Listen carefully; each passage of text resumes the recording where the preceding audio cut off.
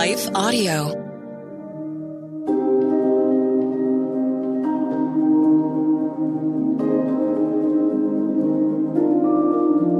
Hello. Thank you for listening to Your Daily Bible Verse, the podcast that examines one verse each day to learn more about God and His will for our lives. I'm your host, Kyle Norman. And after a short word from our sponsor, we will dive into today's Bible verse.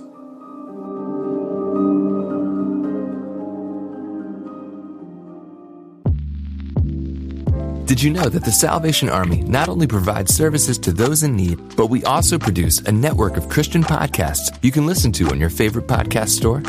One of these shows, Words of Life, is a 15-minute weekly show featuring interviews, testimonies, Bible studies, and more. In April, we'll once again hear from author and pastor Natalie Runyon. She has created a new 6-week discipleship course for women to talk about community, women in leadership, accountability, and more. We want discipleship to be what's drawing people, not bounce houses. They're more likely to come back and not just to be entertained. Even in me, making him have to pry it from my hands, he was still saying, but I have something better. And it was because of the redeemed saying so, of telling the story of what God had done. When we point people to him, they're going to want to know him. Listen to Words of Life on your favorite podcast store or visit wordsoflifepodcast.org. Hi, everyone. If you've been injured in an accident that was not your fault, listen up. We have legal professionals standing by to answer your questions for free. Call now and find out if you have a case and how much it's potentially worth. Call 800-497-4410. I'm here with spokesman John Wolf. So, John, tell everyone listening who should call right now.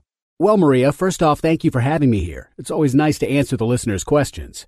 Now, as far as who should call in, anyone who's been injured in an accident and think you deserve compensation, give us a call right now. 800-497-4410. You'll find out if you have a case and how much it's potentially worth. Thanks, John. You heard it, folks. Take advantage of this opportunity and call now. 800-497-4410.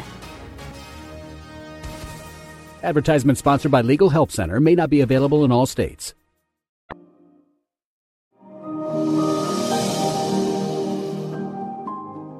We all struggle in our faith from time to time. Psalm 23 speaks of the valley of darkness, and ancient writers often referred to the dark night of the soul. Life zigs when we want it to zag, and despite our best efforts, we sometimes struggle in our faith. But just because we feel spiritually discouraged at times doesn't mean that God has abandoned us or that we are failing in our life with God. If you need to be encouraged in your spiritual walk, I invite you to join me at www.revkylenorman.ca. Be reminded of the grace, hope, and love that we have in Christ Jesus. What's your reason for hope? Written and read by Kyle Norman. Always be prepared to give a reason for the hope that you have within you. 1 Peter chapter 3, verse 15. The other weekend, I was visiting some friends in a town I had not been to before. During the visit, I asked my friend, where might I go for a coffee while I did some work? Would I just go to Tim Hortons along the highway, I asked. Absolutely not, my friend responded. You will go to the Chartreuse Moose. She was quite firm in her opinion. Well, I took my friend's advice and went down to the coffee shop. And of course, she was right. The Chartreuse Moose was the perfect place to get some work done.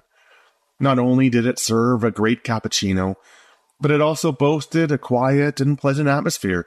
It was off the main highway, tucked in behind a thrift store and a laundromat, so there wasn't any noise from highway traffic. There was a steady stream of customers, but it wasn't overly packed. It was the place the locals frequented, and I never would have found it outside my friend's recommendation.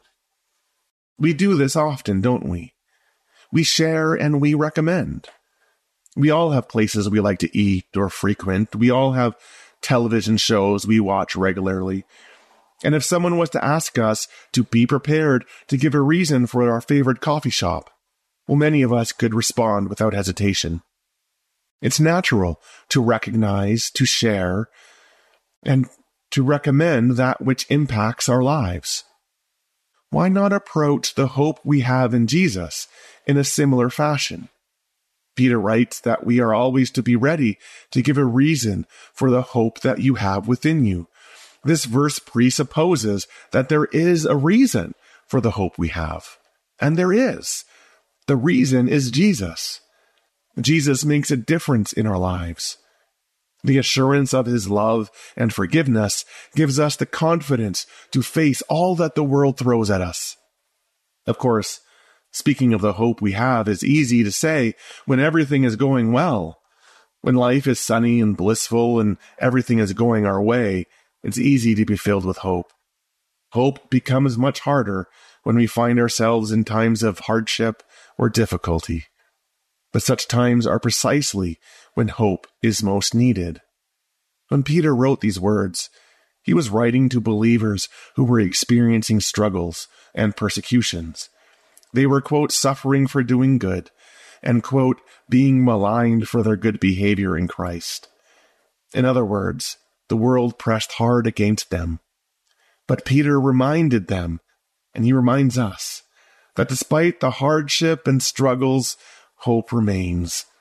Hope remains because Jesus is faithful. He has promised never to leave or forsake us. Thus, the hope we have in him becomes a beacon of light that pushes against the hardships of this world, reminding us of the grace that enfolds us. See, hope isn't just some optimistic state of mind where we wish for something positive. Hope isn't naive escapism or pie-in-the-sky fantasy. Biblical hope is the confident expectation that Jesus is present and working. Peter's exhortation isn't just to feast on hope in the times of difficulty. This encouraging word is not solely for our own meditation. No, he tells us to share our hope, to articulate the reason for the hope that sustains us. Our experience of hope is never solely for ourselves. Hope is not a privatized possession designed for our personal enjoyment. Our witness can produce hope in someone else's life. Our expression of the hope we have helps others see the reality of God in their lives. After all, if hope is life-giving for us, could it not be for someone else? Sometimes this verse is translated as always be ready to give a defense for the hope we have, or always be ready to give an apology for the hope we have. And so we think that our expression of hope must articulate theological concepts or philosophical ideals. We feel that we have to prove why gospel hope is logical or rational or satisfactory. But this isn't what Peter means. Peter simply calls us to bear our own story, to express what the Lord has done in our life and how the Lord continues to sustain us. What are your reasons for hope? If someone today were to ask you why you are so hope-filled in your life, what might you say? Where have you seen the presence of the Spirit working in you? How has Christ sustained you, upheld you, redeemed you in times of difficulty and struggle? These are the stories that illustrate the power of the Spirit in human life. The world around us needs hope. But more than this, there are people in each of our lives who need an expression of hope. We all know people who are struggling under a diagnosis, or a job loss, or some type of anxiety. We all know people who could benefit from the Lord of all hopefulness coming into their life. In a world that can often go so wrong in an instant, we are to embody the audacious truth that hope overcomes despair, forgiveness heals guilt, and love dismantles all forms of hate. So how will you articulate, embody, and share the living hope with you? How will you speak words of hope into someone else's life? Because hope changes lives. and in doing so, it can change the world.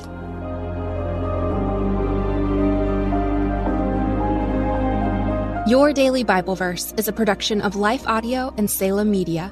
If you liked what you heard today, please take a second to rate and review this podcast in your favorite podcast app so that more listeners like you can find the show. For more faith-filled, inspirational podcasts, visit us at lifeaudio.com.